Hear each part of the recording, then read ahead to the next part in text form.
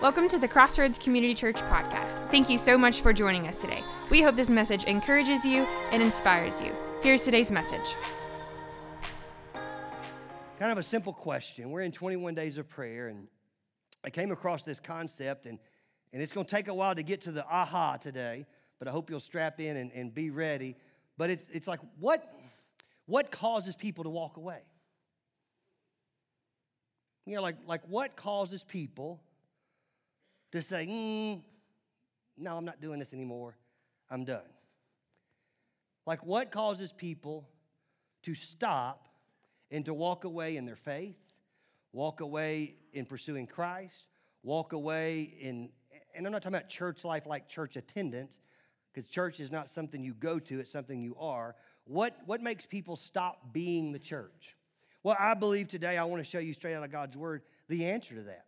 But I'd like to show for you what God showed me this week on here's the reason why people stop.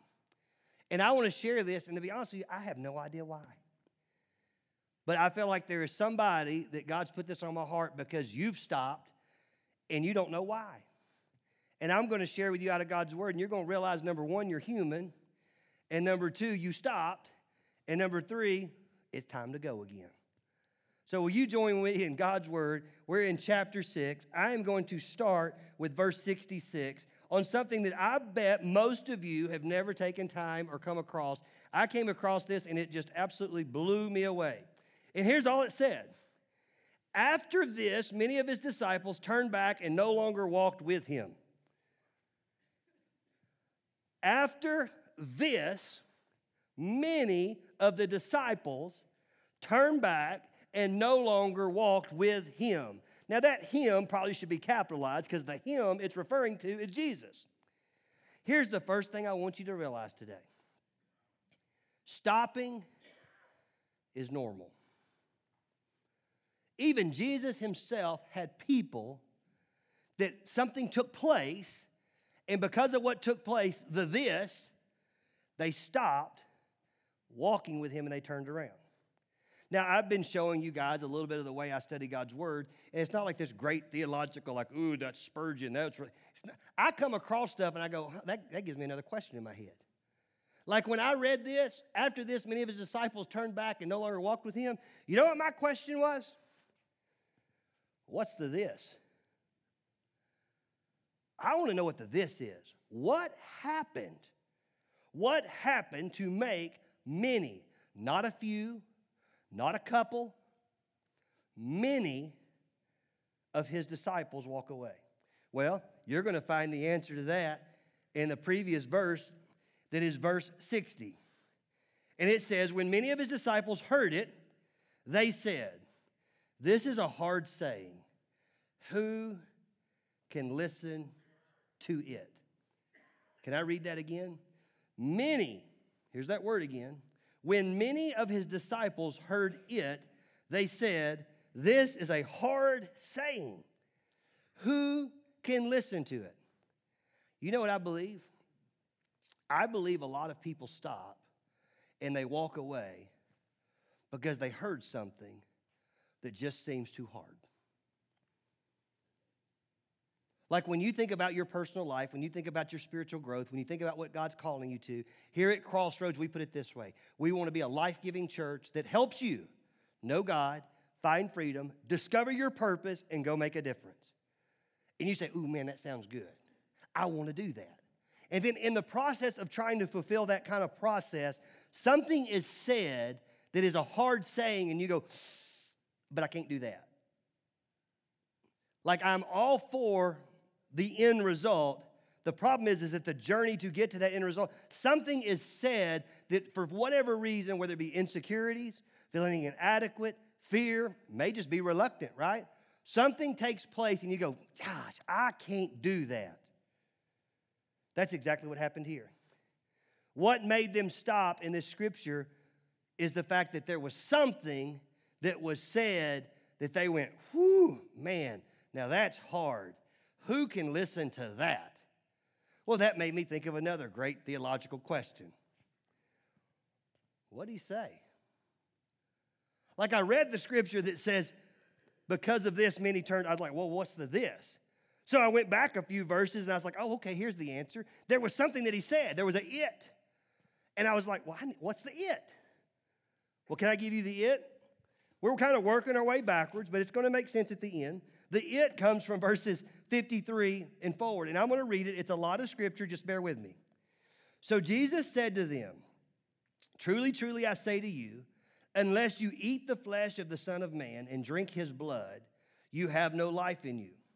Whoever feeds on my flesh and drinks my blood has eternal life, and I will raise him up on the last day. For my flesh is true food, and my blood is true drink. Whoever feeds on my flesh and drinks my blood abides in me, and I in him. As the living Father sent me, I live because of the Father. So whoever feeds on me, he also will live because of me. This is the bread that came down out of heaven, not like the bread that your fathers ate and died. Whoever feeds on this bread will live forever. And I read that. And you want me to tell you what I thought? I'd be out too. You want me to eat what? And you want me to drink what? You want me to eat of your flesh? And you want me to drink of your blood? Like that was one of those moments. Now I got to be real careful here. Jesus is talking. Here's what I know about Jesus. He's really good at being Jesus. He was the greatest teacher ever. Like, that's like an understatement, right? Like, Jesus was a real good teacher. Really? Like, he always was trying to take physical analogies and trying to get people to understand spiritual needs. It wasn't uncommon. This wasn't a parable, but he was trying to get them to understand something. The problem is they were struggling with these hard sayings because they were losing sight of something that had been done. And so when he's telling them to eat of my flesh, and it's like some of these churchisms that people say, right? Like, can you imagine being a first-time guest? This may be you today, right? You showed up at Crossroads. Like, I want to know what this Crossroads is. Hey, welcome to Crossroads. We need you to eat of his flesh and drink his blood. Hey, hon, if we slide out right now, they won't even notice. Don't worry. We don't pull out the snakes till the end of service. I'm joking. That's not funny, is it? It's funny to me, okay? But it's one of those things that, it's like, what are you talking about? Well, I want to kind of pull back the curtain, and I want to show you what God showed me that I think is going to help you understand, because I believe what I just described is where a lot of us sit. We study God's word, we try to know him better, and we get caught up in semantics of some of the things that we come across, and it's a hard saying and we can't get past it. It's sayings like, whoever wants to gain his life must lose it for my sake. And we're like, well, what? It's sayings like, you got to deny yourself and take up your cross and follow me. And it's like, what? What is a man that he profits the whole world but loses his own soul? And you're like, what? Like, they're hard sayings. We try to figure out, what does this mean? And I think we put ourselves in the same exact situation that this group of people have put them in. And if we're not careful, if we don't take time to really dissect it and see what's going on and find out the real meaning. Now, I wanted to be careful. I have to chase a quick rabbit right here. I am not a guy that takes God's word and then reads it and says, now, what does that mean to you? Like, I love you, but can I give you a little piece of theological advice? It don't really matter what you think it means. The text means what it means. Like, when I study God's word, it means what it means. The question is not, well, what does that mean to you? The question is, now, how are you going to apply that to your life? Now, it can take on different meanings depending on where you're at in life. God's word is so sharp that it's as sharp as any two-edged sword. It has a way of cutting away things in your life so that you can move forward in your life, and it can take on different meanings in a situation in your life, but the text has always mean what it's always meant. That's why it has transcended time. That's called truth. Now, I'll let that go. So with that being said, well, Mickey, what does this mean? Like if the text means what it means, like what is he talking about? Because, dude, if you're telling me to love Jesus, I'm eating somebody's flesh and I'm drinking somebody's blood, like you want me to eat of your flesh and you want me to drink of, like, no. That's too hard. I'm walking away. I'm out. But maybe there was something else that was going on. So I want to pull back the curtain and give you the rest of the story. And I want to show you how amazing God's word is when we take the whole concept. And I want you to think about that. Right now, I've set it up where right now, if you're like me, you're going, dude, I'm not doing that. Well, can I give you the whole story? We're going to back up and realize what's really going on. And I want to do this because I want you to catch how sometimes in life we make something to be what it's not. To set this up, you need to actually go back to John chapter 6, starting in verse 25. Can I set the stage of what's been going on? Jesus has just went across the sea. Prior to that, there were these 5,000 men, and they had gathered along with women and children. It says 5,000 men. We probably talk about 20,000 people. Now, here's what's cool. They show up. They want to listen to his teaching, and it's about time to get hungry. And it's like, hey, dude, we're hungry. And the hillside is full, and they're all sitting on this grass. And Jesus is like, well, what do we got to eat? And they're like, dude, we got nothing. Like there's roughly 20,000 people here, 5,000 men. And then one of the disciples said, well, we've got a little boy that has some fishes and bread, loaves. And Jesus says, take it to me. And then he starts passing it out. And all of a sudden, he feeds the 5,000. It's more than 5,000, but 5,000 men. And after they get done feeding the 5,000, they collect the leftovers, and they've got more than what the boy came with. And all of these people were going, whoa. I was hungry, and he took a few fish and a couple of loaves, and he fed 10,000 people, 20,000 people. And when he got done, he had more than what he started with. We're going to follow him. And so all of a sudden, the night comes, and he leaves, and he goes across the sea, and he gets to the other side, and these people are now pursuing him. The question is, why are they pursuing him? Because they saw him being able to meet a need, and they're like, boy, if I could get him to meet this need in my life, it would get rid of some of the other things I have to do. That's where we pick up the story. Are you ready? In verse 25. When they found him, being Jesus, on the other side of the sea, they said to him, Rabbi, when did you come here? Listen to Jesus' answer. Truly, truly, I say to you, you are seeking me not because you saw signs, but because you ate and you fill in your fill of the loaves. Do not work for the food that perishes, but for the food that endures to eternal life, which the Son of Man will give to you. For on him, God the Father has set his seal. So can I just set the stage? They're trying to find Jesus. Now they're calling him rabbi, which is Greek for teacher. And they're saying, hey, man, how did you get over here? Man, we've been looking for you. How did you get over here? And him being Jesus, knowing all things, he's like, dude, you're not looking for me because of the sign that you saw. You're looking at me because I fed you and you want another meal. You know what I'm talking about, right? You got those people in your life that they always call or show up about dinner time. That's why they're searching for Jesus. Jesus literally tells them, you're not, like you're missing it. You didn't see what I did in the miraculous. All you saw was, I'm full, and I would like some more because it's been 24 hours, and I like to eat at least 3 times every 24 hours.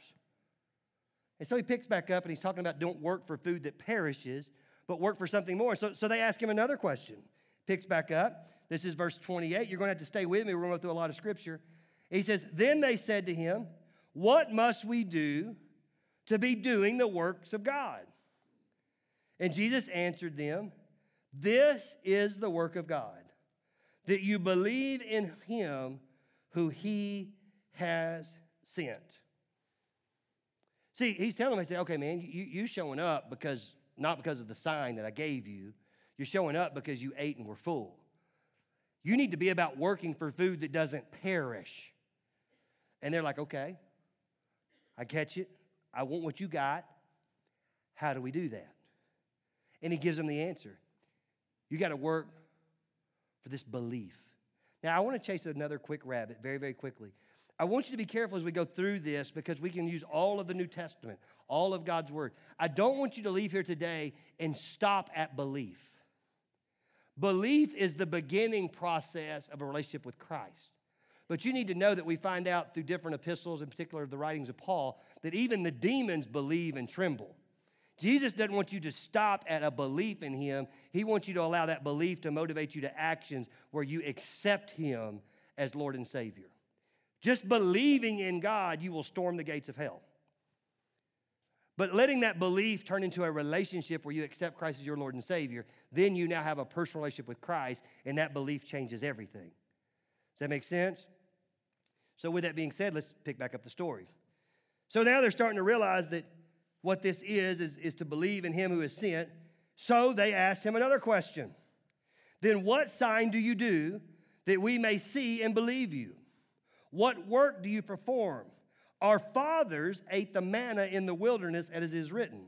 He gave them bread from heaven to eat. Now they are going back. These are the Jews. Their Jewish custom. They would have been very, very knowledgeable of the Old Testament. They knew the story of Moses. They knew the story of the Exodus. They knew when they were taken out of captivity from Pharaoh and going to the Promised Land. And they realized that while they were in the Promised Land, they needed to eat. And so during the day, they were grumbling. And Moses petitioned God and said, man, they're about to kill me. Like they're hungry. He says, I'll give you manna. And so he'd turn around and he would, in the beginning of the day, drop this manna, and they'd be able to collect a certain amount that would get them through the day. But on Saturdays, they'd be able to get double the amount, so that way on the Sabbath, they wouldn't have to collect anything. I mean, like God was meeting their needs, and that's what they're referring to. Like, you're meeting these needs in my life, but tell me what we need to do, because we know of the story of Moses and how God fed the people, took care of their needs. What are you referring to? Listen to what Jesus says. You'll see it on the screen, verse 32. Jesus said to them, truly, truly, I say to you, it was not Moses who gave you the bread from heaven, but my Father gives you the true bread from heaven. For the bread of God is he who comes down from heaven and gives life to the world. Then they ask another question. Sir, give us this bread always. Now, I want you to understand the motive that's going on right now. This is the same type of a motive that we find in John, where the woman's at the well, and she's like, ooh, living water, give me this living water. It was all a physical need that she was wanting to meet so that she could turn around and not have to go back to the well and be in that shame. Their whole motive here was, dude, give us this bread that we won't have to do anything anymore. Give us this ultimate fulfillment. Give us all these things that are going on. Like, we would really like this. And then listen to what Jesus says, a very, very familiar passage. It's the very next verse, verse 36. Jesus said to them, I am the bread of life. Whoever comes to me shall not hunger, and whoever believes in me shall never thirst. Now, we're going to get to this hard saying in a minute, but I'm trying to get you to understand what's going on. Can I give you the real quick Mickey Clark theological, summary of this story? Jesus has fed 5,000 men, roughly 20,000 people. They're following him because he's able to meet a need. They find him. He knows why they're looking for him. And he says, hey, man, you're not coming because of the miracle you're seeing. You're coming because you want something from me. And what you want from me is for me to meet your physical needs so that you no longer have to do physical work to be able to meet your physical needs, because you don't like the physical work to meet your physical needs. So you're thinking, wow, can I just have this without having to get it? But anyway, so he's met their need. They realize he's able to meet their need, so they don't want to have to meet that need anymore by their own works. They want somebody to meet that need for them. So now he's starting to tell them, well, you need to not seek bread that perishes, but you need to seek bread that is everlasting. And they're like, wow, that sounds great. What does that look like? And he's talking about believing in him. And then he says, I am that bread. Now, at this point, this is when something takes place, and I believe it's the moment that would lead to many people walking away. It happens in the next few verses. You're going to see it in verse 41. So the Jews grumbled about him. I'm going to get to the rest of the verse, Scott. You can leave that up. You want me to tell you what normally gets most people stuck and gets most people to walk away? Grumbling. Not fighting, not disagreeing. It's this underlining just grumble. You know what I'm talking about. You've had people in your life that they never really told you what they thought, but they just put enough out there for you to be like, okay, so what's wrong? They were grumbling. Now listen to what they were grumbling about. This is so good. They grumbled about him because he said, I am the bread that came down from heaven. Now listen, here's the answer. Here's why they were grumbling. They said, is not this Jesus, the son of Joseph, whose father and mother we know? How does he now say he came down out of heaven? This was the purple smoke moment for me. You know what they got upset about? They knew Jesus' past and didn't realize who he was right now. Who is he to say that he came down? We know who this kid is. Is he not the son of Joseph? His mother, Mary? How all of a sudden did he say he came down from heaven? Like, we know his story. We know his past. We know the things that he is of. We know what he's done.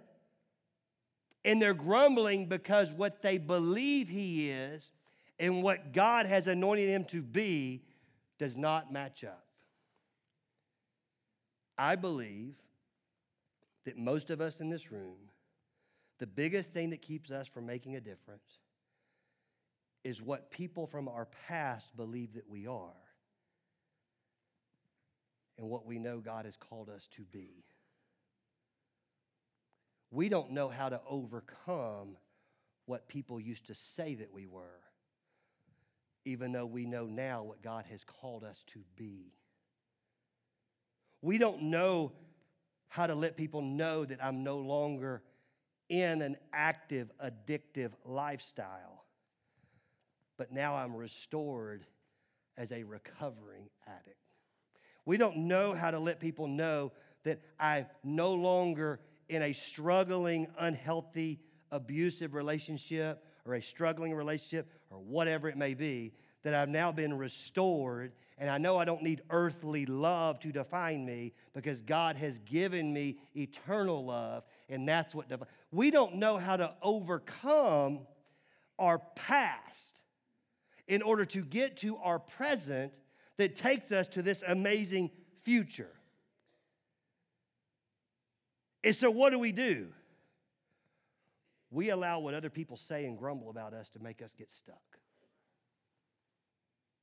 It's a rut. And you've heard me say this a million times. And a rut's nothing but a grave dug out on both ends. And if you stay there long enough, you're going to die. Like, today is a day for us to become unstuck. Today is a day for us to move forward and to not let hard things that have been said in God's word to keep us from doing what he's calling us to do. Like, we are in this major battle. It's a time battle. How do I not let the things of my past transform and break me down into what I'm doing right now so that it doesn't keep me from what God wants in my future? Like, most of us, we don't have what God wants in our future issue. We don't have a what has God delivered me from in my past issue. We have a I don't know how to deal with the present because I'm getting sandwiched by these two. Like, I know that God forgives me of my past and he has an amazing future for me. The problem is I'm getting bombarded in my present day that I honestly do not know who I am. And then I listen to people that grumble. And what they speak over me does not make me think I can get to my future. It only makes me to reflect on where I was in my past. You say, Pastor Mickey, how do I deal with that? You want a real answer? You need to get new friends.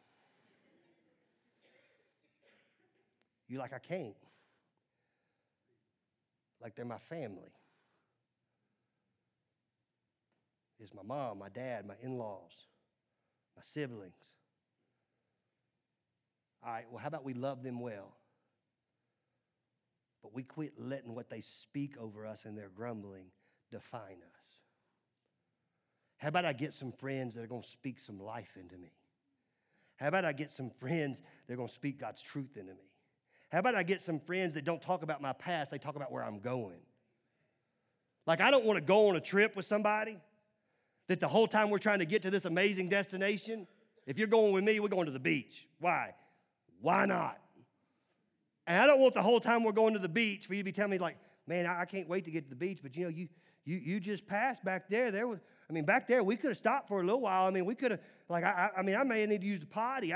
I'd like to get a drink. I'd like you to shut up so I can get to the beach, what I'd like.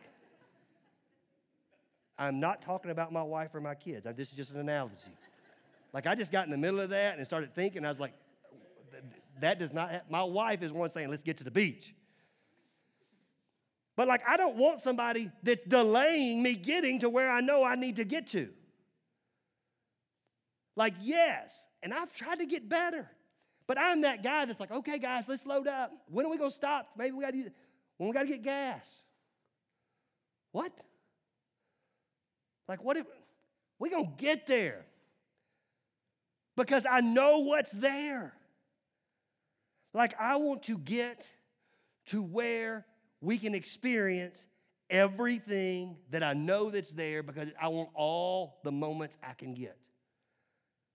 I don't want to waste any time getting there.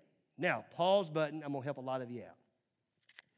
In my late 40s, I've started realizing that there really is fun in the journey. That it's okay to not give your daughters a bladder infection because you didn't stop to go to the bathroom. Because you are going to get there. But the problem is what you don't want is somebody that's constantly telling you to turn around because, but you missed something from your past. Listen, if it's in the rearview mirror, it's in that position for a reason. It's to be able to look back and know where you come from, not to go back and re-experience it. That's pretty good. I don't know where that came from.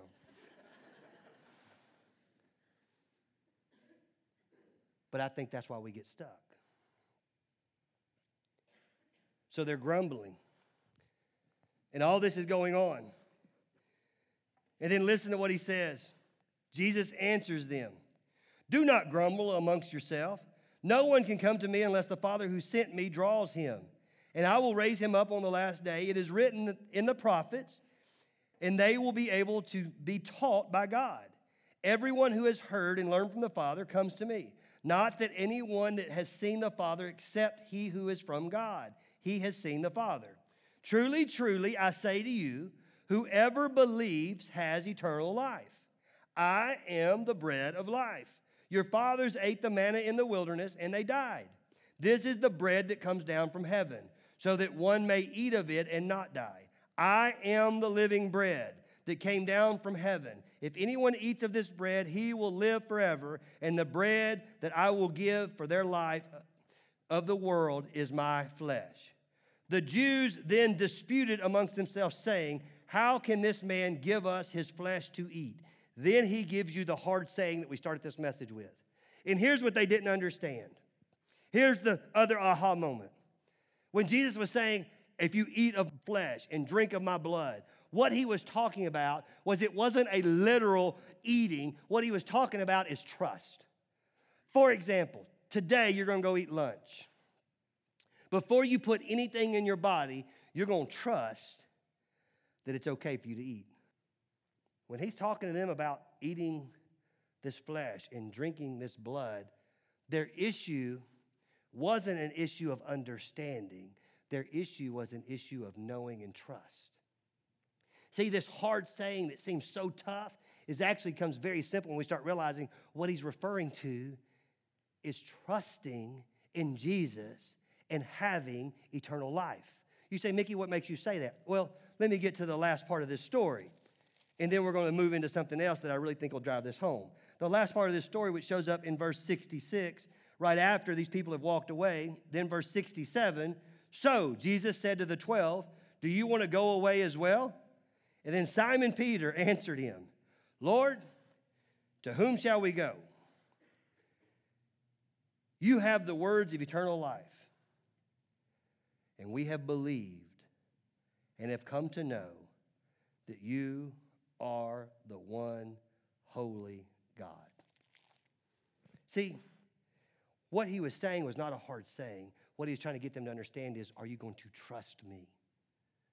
So if I put it a little bit differently, and I said, hey guys, whoever wants to have eternal life, you have to trust in Jesus.